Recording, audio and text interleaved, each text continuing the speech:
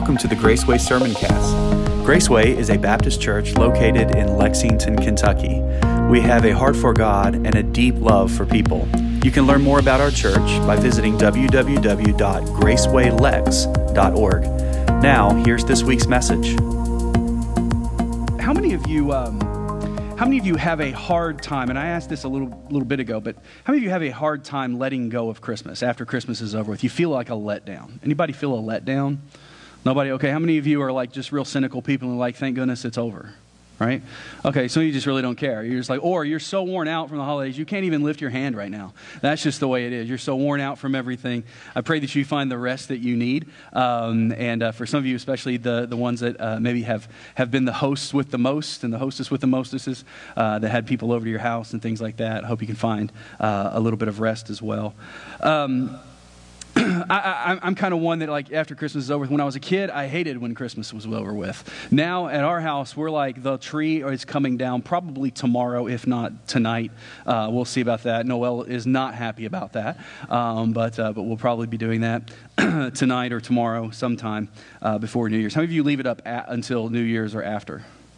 How many of you are like, it's just a constant presence in my house, the Christmas tree and the Christmas lights, okay? That's okay as well. Let's dive into the passage this morning. When we're looking at a passage of Scripture and we're committed, to preaching expositorily, meaning taking a passage of Scripture and taking it verse by verse and breaking it down. And sometimes when you're doing that, you get really down into the weeds and you begin to nitpick every word, every phrase, every jot and tittle. And other times you take more of a helicopter view of it. You look at it from a broad perspective. This morning, we're going to take kind of an international space station view of Matthew chapter 1.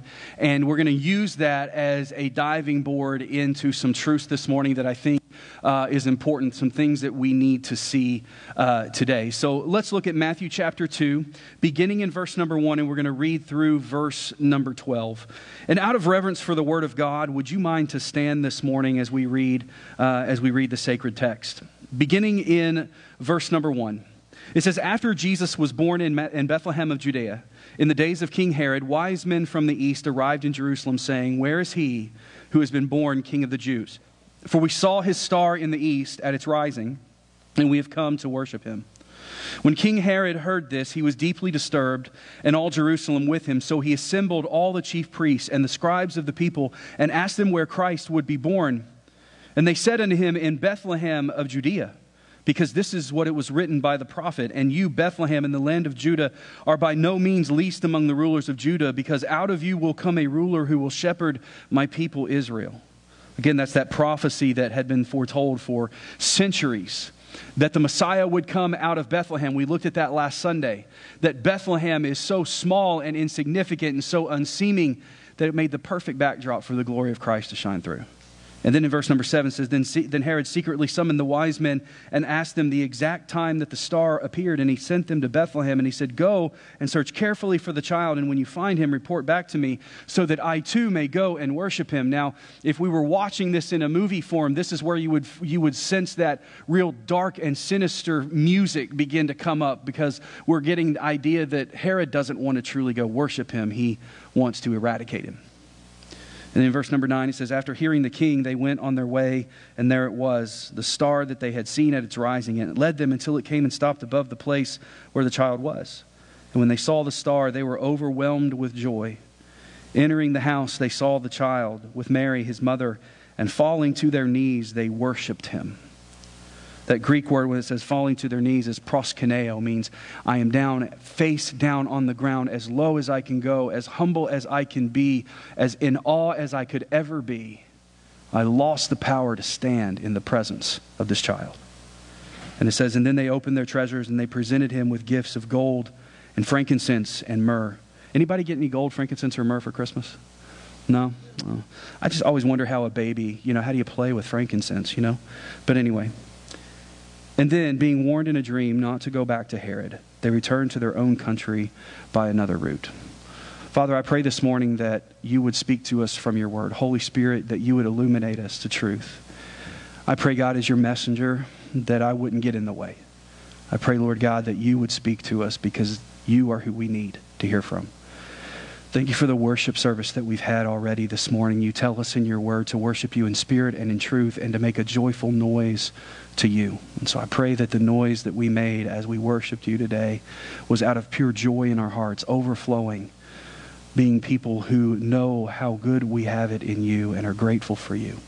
I pray this morning that if there's somebody here or somebody that is watching right now on our virtual service or listening right now on our podcast that may not know you as Savior, that may not have heard the old story of salvation, I pray today that as they hear it, God, you would convict them of their need for a Savior.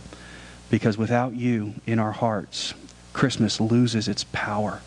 And so I pray this morning that you would speak to us and that you would captivate us and that you would do in us what you have planned to do. Make us vessels before you now. In Jesus' precious name we pray. And the church said, amen. Thank you. You may be seated. God bless the reading of his word this morning. So as we read this morning, we see that the Magi came from the east. They came from far away. We know that it took them a long time. Some believe maybe they came by boat. That's why we hear that old song for Christmas that we don't normally sing a whole lot of time, but I saw 3 ships a-sailing. They think maybe the 3 kings came in by boat. Some think they came on camel. It doesn't matter how they came. It really doesn't even matter too much how long it took them to get there. What matters is that they came. That's the meaning of all of this, the fact that they came to Jesus. And what's significant about these Magi is that they are not Christians, or they are not ones who were prone to look for the Messiah. They weren't born and raised as Jewish Hebrew people. Matter of fact, what they knew of Judaism and what they knew of the Hebrew culture was something that they had only studied in scrolls and only heard stories in their travels, because they weren't raised in a culture, they weren't raised in a background to look at God, at Yahweh. They weren't raised to look for the Messiah.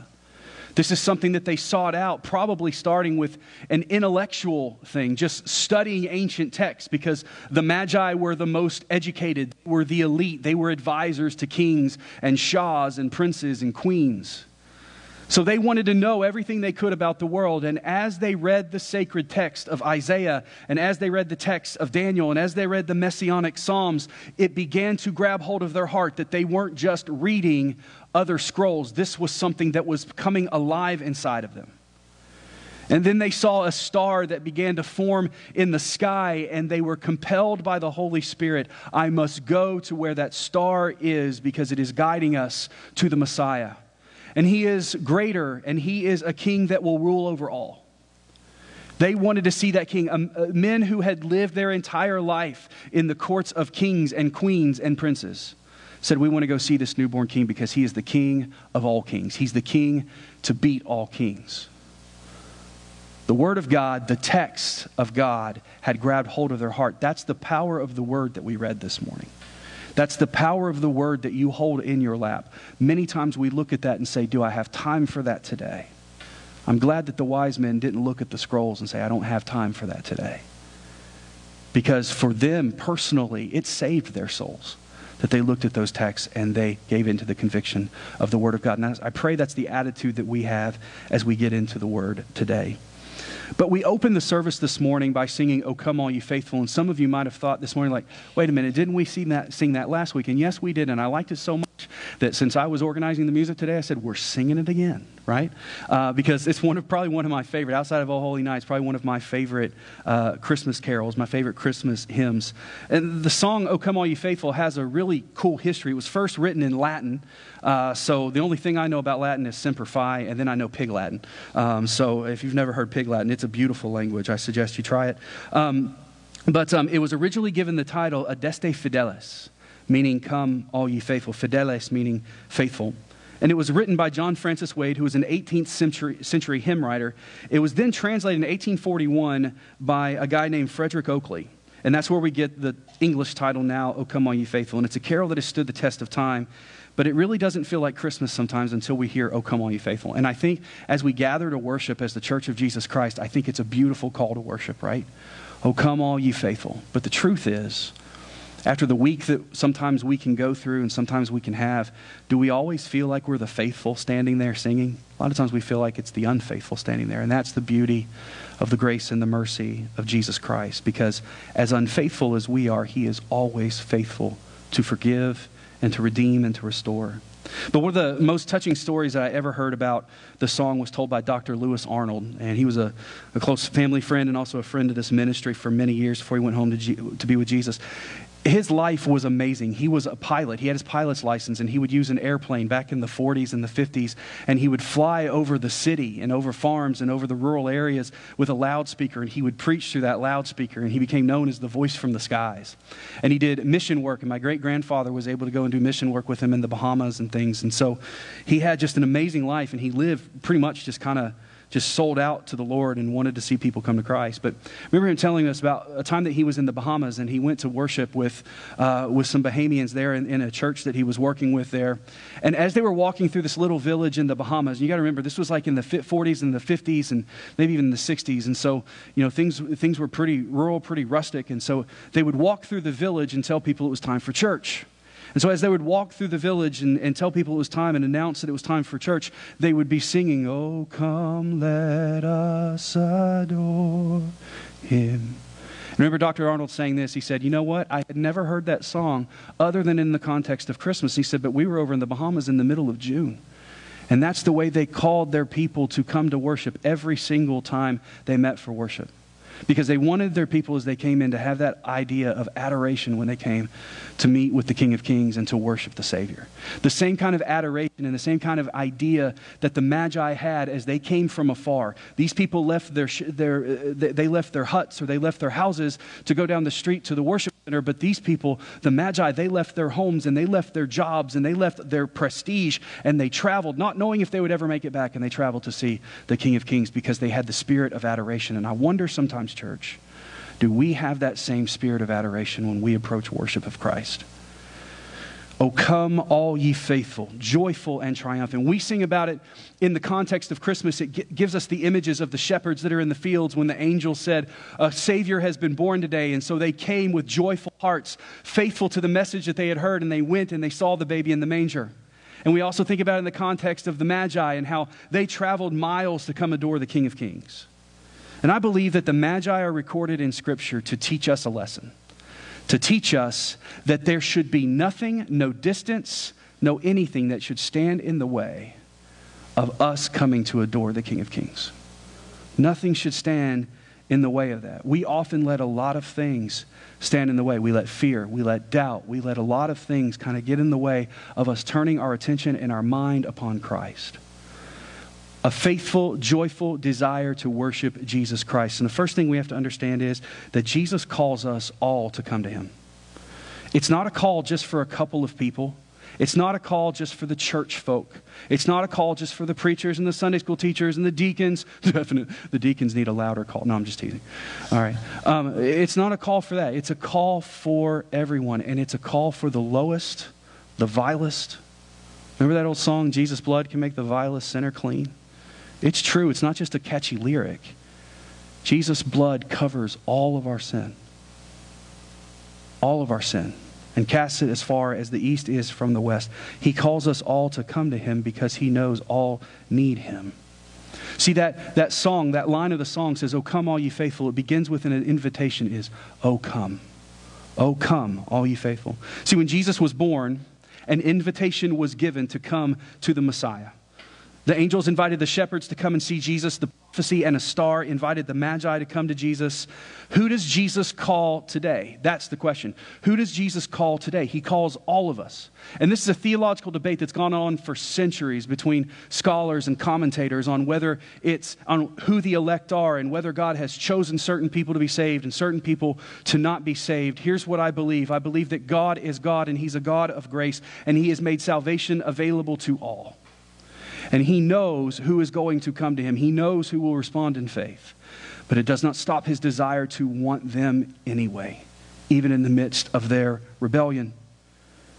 If you're looking at the song, it's the faithful and the joyful and the triumphant that come to Jesus, right? "Oh, come all you faithful, you joyful and you triumphant." How many times do you feel like that song? I'm faithful, I'm joyful, and I'm triumphant. How many times do you necessarily come into church feeling like, yeah, that's me? I'm faithful, I'm joyful, I'm triumphant. You know, and that's a trick question, right? Because if we come in feeling that way, guess what? We're also prideful, right? A lot of times we don't feel like that song is for us because we feel the opposite. So a lot of times I don't feel necessarily faithful. I don't feel like I'm filled and overflowing with the joy of Jesus a lot of times in my life. And there are a lot of times in my life when I want to win. I'm a competitive person, but a lot of times in my life, I just flat out lose. Anybody with me on that? We don't always feel like that. So maybe we feel like that song's not for us. Maybe it feels like the call of Christ is not for us because I'm not joyful enough. I'm not faithful enough. I'm not triumphant enough. No, this song is written in the context of those who come to me will be made joyful, will be made faithful, will be made triumphant in him. You see, he calls the weary and the burdened to him. Look at Matthew chapter 11, verse 28. He says, come to me, all of you who are weary and burdened. Come to me, all of you who are weary and burdened. So stop right there, and we're going to pick back up in the verse in just a second. But does that describe anybody in this room? That one describes it, right? Maybe the song doesn't describe it, but the very words of Jesus Christ are, come to me, not the faithful, not the joyful, not the triumphant, but come to me those who are weak and burdened and worn out and tired and downtrodden. On the edge of giving up, come to me who are weary and burdened. Now look at the result of coming to him. When you come to me, and I will give you rest.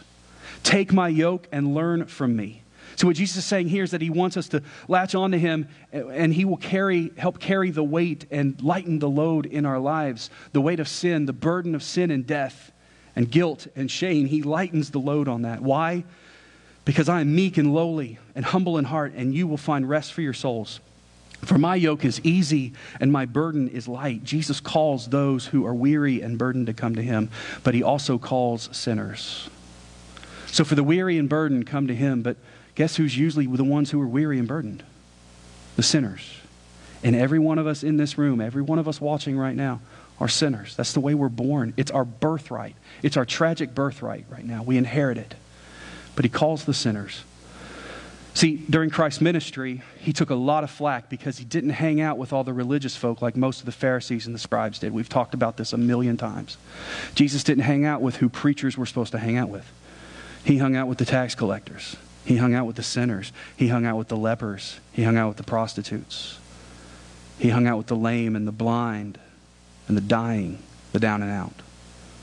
He was giving alms to the poor. He was doing all of these things that when you think about Pharisee and things, we never saw examples of that happening in Scripture. Jesus took a lot of flack from the religious elite for that, and they thought, this can't be the Messiah because this isn't the Messiah we've been preaching for centuries. And in Matthew chapter 9, the Pharisees walk into a meal and they call him out on this because he's having dinner with some tax collectors at Matthew's house. And he says in Matthew chapter 9, verse 12, it says, now when he heard this, as the Pharisees were talking about him, he said, it's not those who are well who need a doctor, but those who are sick. Go and learn what this means. Now, I'm trying to picture that in my head when Jesus just calls out to the Pharisees, you know. Why don't you go learn what that means? Now, the Pharisees were probably the most educated men in the society at that time in Jewish society. He's like, why don't you go study up a little bit? Coming from a carpenter from Nazareth who is a rabbi who's got a bunch of guys who were Torah school dropouts, telling them to go learn something. And he says, I desire mercy, not sacrifice. For I didn't come to call the righteous. I came to call sinners. So are you covered in that version of the song? Not, oh, come all you faithful, but oh, come all you weary and burdened, oh, come all you sinners. Maybe we're covered more by that version of the song than we are by, oh, come all you faithful. Jesus said he came to seek and to save the lost. He didn't come to pick and choose who he would save. So why doesn't the song say, oh, come all you sinners weary and burdened? Because it's not about what you are when you come to him. It's about what he makes you when you do. See, Jesus doesn't call us to come weary and burdened and say, stay that way. Jesus cares more about us than to just leave us the way we are. He knows that there's no other way for us to become joyful, triumphant, and faithful unless he's influencing our lives. So for some of you who are maybe finishing the year on fumes and looking forward to another year thinking, oh man, it's going to start all over again in just a few days. I hope this message encourages you a little bit. I want to look at these three things that Jesus will make you. When you come to Jesus, he will make you three things. He will change you in three ways. Number one, he will make you faithful. Jesus will make us faithful. When he does his work in us, faith is the result. See, what we have to understand is in our flesh, in our birthright of sin, we're not prone to faithfulness on our own. None of us are prone to it. At our core, all of us are commitment phobic. We really are. How many of you have trouble committing? See, some of you won't even raise your hand because you don't even want to know if you don't even want to commit to the answer. We have trouble with commitment a lot of times. Some of us, we're people pleasers. So we'll commit and then regret that we committed and then spend the rest of our lives trying to figure out how to get out of that commitment, okay? But we are all commitment phobic. Why? Because at our core, we don't want to commit. We want people to commit to us, but we don't want to commit to anything. We struggle with commitments to promises. We struggle with commitments to diets. If you can't say amen there, you can say oh me. We struggle with commitments to relationships. We struggle with commitments to credit card bills. Am I hitting a little too close to home now? How many times have you seen the sad story play out when two people fall in love and they are just like Romeo and Juliet 2.0, which that's not a good example to use, is it? Why do we always say that? Like the greatest romantic couple is two people who killed themselves because of love. Anyway, that's not a good example. Let's throw that one out, right? We think, man, they're so in love. They're like the perfect couple. And then you hear like in a month or two that things are not going well. Because usually it strains our commitment. A lot of times we're scared of things like that. I heard of a couple one time, and I share this every time I do premarital counseling, a couple one time in New York, and it hit the paper in the New York Times several decades back that they had some very unconventional wedding vows where they said, I vow to love, honor, and cherish you until death do us part. And he says, I vow to love, honor, and cherish you so long as I shall love you. And it's like, well, that's easy. That's like a free, that's like an open-ended out from that whole commitment, isn't it? See, because at our core, we're commitment phobic. And faithfulness is a commitment. Faithfulness is a commitment, and the Christian faith is all about commitment. We come to Jesus Christ through our faith in Him. Faith is a commitment. It's not just I'll see how it goes with Jesus, and then if that doesn't work out, I'll try something else. No, when you put your saving faith in Jesus Christ, you're saying, I'm riding or dying with Jesus Christ. I'm not turning back. I'm following and I'm surrendering to Him. But we can't even do that unless God gives us the faith. We give Him a mustard seed of faith, and He grows that into a mountain of it. See, faithfulness is a commitment. See, you can't grow in your faith if you're not committed to nurturing a relationship with Christ. You can't get more plugged in at your church unless you're committed to showing up and serving. You can't deepen your faith and commitment unless you're first committed to do the basic things and grow. And here's the rub. All of this is based on making a commitment. But the beauty of the Christian relationship and the beauty of the relationship with Jesus Christ is that we will never outcommit Jesus' commitment to us. As committed as we may become to Jesus Christ, it will never overwhelm the commitment that we make to Christ, or that He made to us. We know the frustration sometimes in relationships where you feel like you're just more into them than they are into you. I'm more committed to this than the other person in the relationship is more. You'll never have to feel that way with Christ. You'll never find a place where Jesus is not committed to you. He proved His commitment on the cross. He proves His commitment. He says, I am with you wherever you go. He proves it. It says this, all we like sheep have gone astray in the book of Isaiah. See, we may start out great, but on our own, we're eventually going to stray from the commitment that it takes. We're eventually going to fall short. Every single one of us. A lot of times I like to think that I'm Paul, but too many times I'm Peter. The one who turns his back, the one who denies, the one who just puts my foot in my mouth a lot of times. I want to be Paul, but too many times I play the role of Peter. And if we're honest, that's about every one of us in the room. But you see, faithfulness is found in Jesus Christ. Jesus wants us to be faithful. He says in Hebrews chapter 12, verse number 2, keep your eyes on Jesus, who's the pioneer and the perfecter of our faith. For the joy that lays before Him, He endured the cross, despising the shame, and He sat down at the right hand of God the Father. You see, Jesus is the pioneer and the perfecter of our faith. He's the completer of our faith. Your faith is not complete if you don't have faith in Christ. We can have a faith in a lot of things, but our faith will never be complete until we have faith in Jesus. And what did He do? He became the ultimate example of faithfulness. In the garden, He sweat drops of blood asking God the Father, hey, if you've got any other way to redeem outside of the cross, I'm all ears. But when it became clear that it was no other way, Jesus faithfully went to the cross for our good and for God's glory. See, 2 Corinthians tells us that when we come to him in salvation, he makes us new creations in Christ. So we know we're commitment phobic apart from him, but he grows our commitment because each time we commit to him, he proves just how faithful he is to us, and it becomes not a drudgery, but a delight to serve him. See, faith is also strengthened in the Word. Romans 10 says, faith comes from what is heard by hearing what is through the message about Christ, or by hearing the Word of God. So when we're feeling less than faithful, less than committed to the road that lies ahead, he's given us the example of undying faithfulness in his word, but he's also given us his word that grows us in our faith to him. The promises that we find in his word that strengthen our faith to his commitment. Faith is also strengthened in his presence. In Isaiah chapter 43, it tells us this: when you pass through the waters, and that means the waters of difficulty, the waters of depression, the waters of sorrow, the waters of life, and you feel like you're being overwhelmed, he says, I will be with you. When you pass through the waters of life, I will be with you, and the rivers will not overwhelm you. When you walk through the fire, you will not be scorched, and the flame will not burn you, because I am your Lord God. I am the Lord. You are safe in me. Show me faith. Trust me. Come to me, and I will wrap my hands of faithfulness around you. And come what may, you'll know that I'm there, my presence with you. A lot of times what we do is we pray in faith, waiting for God to deliver us. But what God gives us instead is greater than deliverance. He gives us his presence to sustain us. That's his faithfulness to us.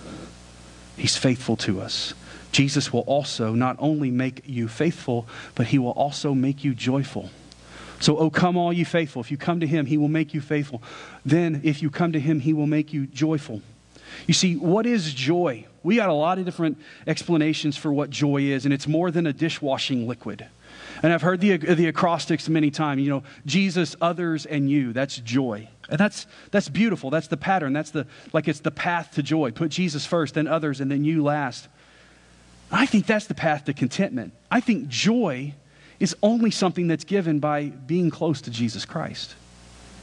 See, Jesus is the one who brings us that. Joy is the evidence of God's Spirit at work in our lives. See, the Bible talks about joyfulness and says it is a fruit of the Spirit. It's what grows out of a healthy soul, is what joy is. Look at what it says in Galatians chapter 5. It says, but the fruit of the Spirit is love, joy, peace, patience, kindness, goodness, faithfulness, gentleness, and self-control. And the law is not against such things. When you have a healthy soul, joy is the byproduct of the Spirit working in your life. You see, it's like an apple tree. If you're growing an apple tree in your yard and you walk by it one day in the middle of the summer and you see that there's oranges growing on that apple tree, what is your first conclusion? I didn't grow an apple tree, I grew an orange tree, right? You don't say, oh, the apple tree decided to grow oranges this year. I wonder next year what it'll give us. No, when you sow the seed of the Spirit will sow seeds of righteousness in you. When you come to Jesus, he makes you faithful. He makes you joyful in him. He does things, he brings things alive in us that we never had alive before. And joy is only sustained in Jesus. We confuse joy with happiness a lot of times. If you look through Scripture, you'll find a lot of sad people. You find a lot of people who went through some severe sadness in their lives. Mary and Joseph probably went through a lot of sadness in their lives too. Probably in their journey to Bethlehem, there was probably some chaotic, there was some sadness thing there too. You think Mary didn't want to be surrounded by her friends and family when the baby was born and she only had Joseph and a bunch of animals? There's probably some sadness in their lives. There was sadness in the life of David. Yes, he brought that sadness on himself through sin. There was sadness in many people's lives. Does that mean that they didn't have joy? No, they still had joy. See, happiness and joy are worlds apart. And I like to say it this way, and this is deep, and you've probably never heard this before. Happiness depends on happenings, but joy depends on Jesus. You've never heard that one before, have you? But it's true. Our happiness is defined by what goes on around us, but the joy is defined by what's growing inside of us. When you come to Jesus Christ, the Spirit begins to produce that fruit of joy in you.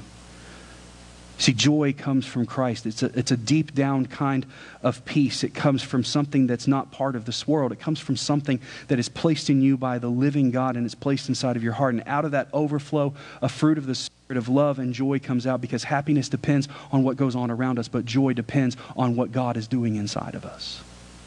This is why we can have peace that passes all understanding.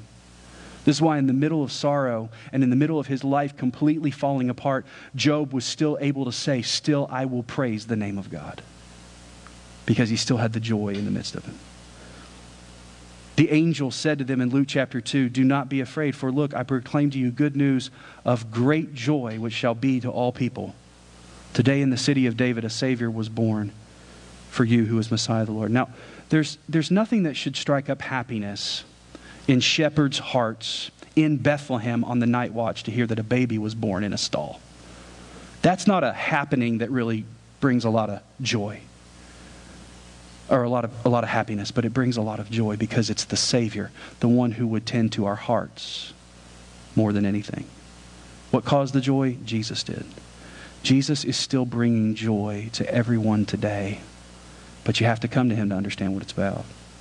And then lastly, as we close out, Jesus not only makes us faithful, he not only makes us joyful, but he will then make us triumphant. Here's a real feel-good, your best life now kind of thing for you today. You want a little tidbit to make you feel real good about yourself? On our own, we're all losers. Don't you feel good about yourself today? If I went to church and the preacher told me I'm a loser. Well, guess what? I'm a loser too. We're all losers on our own. We're worse than losers. We're dead in our trespasses and sins. That's the word of God. On our own, apart from Christ, we aren't just losing, we've already lost. Only Jesus makes us triumphant in him. You see, I grew up playing sports. I know it doesn't look like it today, but I was a bit athletic back in my day, you know. I was talking to somebody yesterday at a family get-together and said, yeah, I used to ski. Stacy looked at me like I had 4 heads. What? I was like, it's been a while. It's been a while since I skied. Yes. Did I lose myself? There I am. Okay. I've skied. And Stacy's looking at me like, when? I had to remind her. It was when I was a youth pastor, you know, back in the dark ages. Do you remember taking teenagers up to go ski? She's like, oh yeah, I remember that. Yeah, I wouldn't try it today. No. There's not a set of skis that can handle the top weight that is placing down on theirs, okay? And I just picture myself falling down and the snow just keeps collecting. And by the time it gets down to the lodge, it hits the news, man. It was, lodge is leveled by an out-of-control abominable snowman or something like that. That would happen. But I used to play sports. And when I played sports, I was extremely competitive. I didn't play to have fun. No. You don't play sports to have fun. You play to win. And you don't play to win. You play to murder the competition. That's what you do. I'm too competitive. I've been known to have to walk away and de-stress from a heated game of Monopoly. Okay? That's how competitive I am. All right? I want to humiliate the competition. I want to walk away and I want to walk off the field or the court and say, I didn't just win, I killed them and they're never coming back to play me again. I thought we were just playing basketball, Derek. No, we were in a death match like the Colosseum of old in the days of Rome. That's what we were doing, right? And that's what sin does to us. Sin makes us competitive. Sin makes us feel like we're constantly in a losing fight. Here's the thing, as competitive as I was, I didn't always win. I didn't. And the times that I did win is because I had really good teammates. Sin will make us feel not just like we're losing, but it'll make us feel like we're already dead. Like we don't even belong on the field. But, Jesus came to our defense. See, how do I know that I've become triumphant when all I know is death and defeat?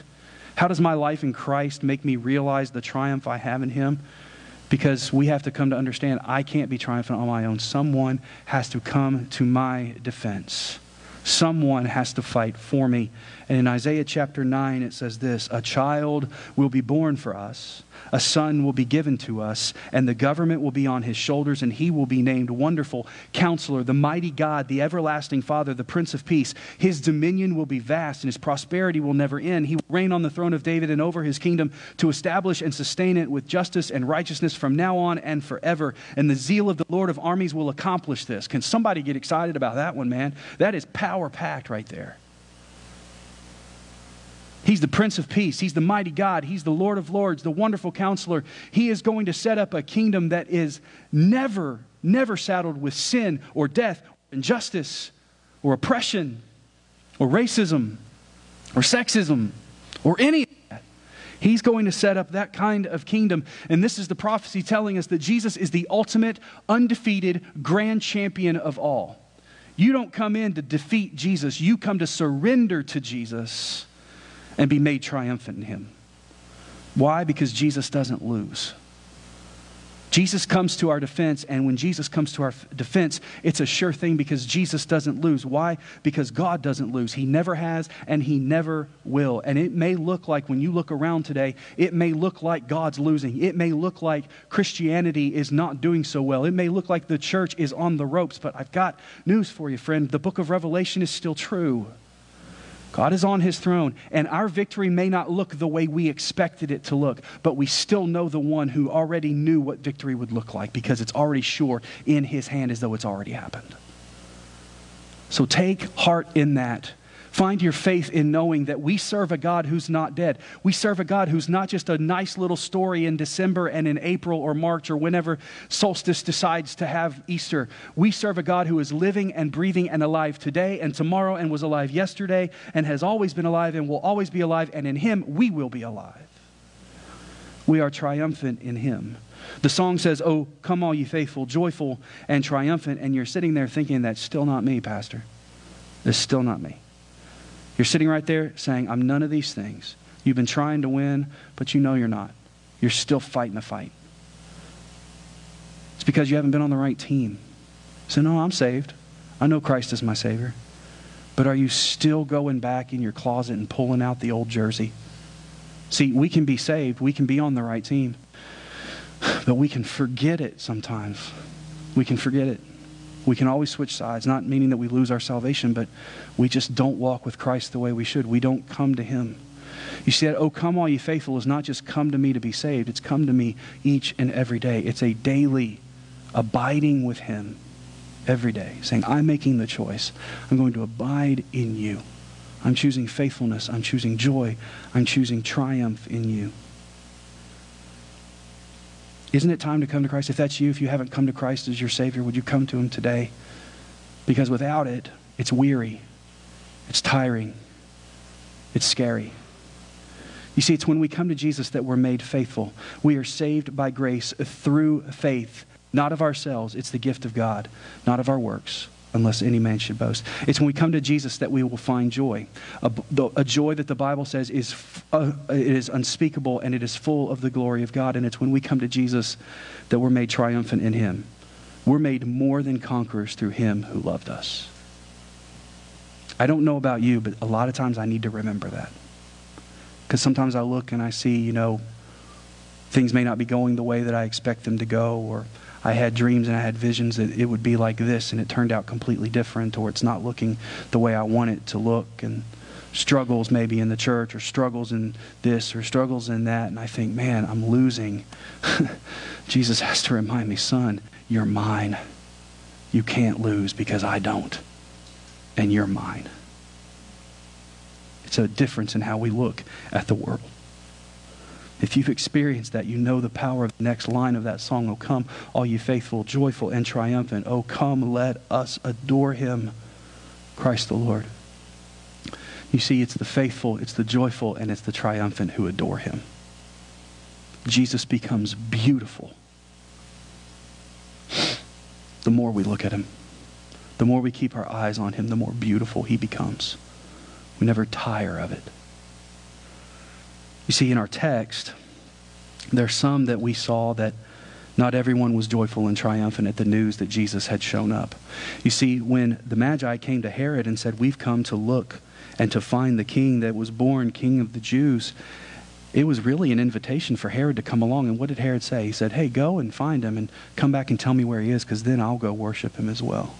But we know what Herod didn't want to do. Some of the most disgusting and vile and terroristic verses you'll find in all of Scripture are written right after this passage that we just read. When Herod decides that he's going to order the execution of all children under the age of 2 in Bethlehem and throughout the region, so that he can find Jesus and take this king out. Because Herod wasn't overcome with joyfulness. Herod was overcome with fear of being usurped. And that's the way our flesh feels when we hear the gospel. That's the way our flesh responds to the mercy and grace of Jesus Christ. The flesh doesn't want to be usurped by the Spirit. So we have a choice. Will we be like the shepherds and the magi, or will we be like Herod, where we say, I don't want to adore Christ, I abhor Christ. I want to put Christ out of my life. And it didn't end well for Herod, and it won't end well for anyone who chooses not to come to Jesus Christ. Herod had a murderous desire. And for many people, this sums up the struggle that's going on in the soul. Our soul is constantly wrestling with coming to Christ and running from Christ, with enthroning Jesus and with exterminating him. And that may be the struggle that you're going through right now. And if it is, I encourage you to come today or reach out to us. We want to help you. We'll talk with you as long as we need, counsel with you, pray with you, whatever we need to show you that Jesus is the way. He's the only way. Come to him. So as we bow our head and we close our eyes this morning, the call is, come to me, all you faithful, all you joyful, all you triumphant. But the call first and foremost is, come to me, all who are tired and all who are weary and all who are burdened. If that's you this morning, I feel tired and I feel weary and I feel burdened. The answer is, come to him and he will give you rest. If you haven't come to him today, if you haven't placed your faith in Jesus Christ, then today's the day. How do I do that? What steps do I need to take? So all the steps have been taken. Jesus took every step up Calvary's hill and he died. And then he took steps out of the tomb 3 days later, and he conquered death in the grave so that you could have eternal life. And what the Bible says is, all have sinned and come short of the glory of God. But if you will call upon the name of the Lord Jesus Christ, he will save you. We have to admit that we're sinners. We have to admit that we're weary and broken and tired and burned out, and that we're sinners. And he says, come to me and find rest. If that's you today, come to him. Ask him to save you. Say, Lord, be merciful to me, a sinner. I trust you. I put my faith in you. I don't just want to try you out for a little while. I want to follow you. I put my faith in you to take me to heaven when my life is over. Forgive me of my sin. I come to you.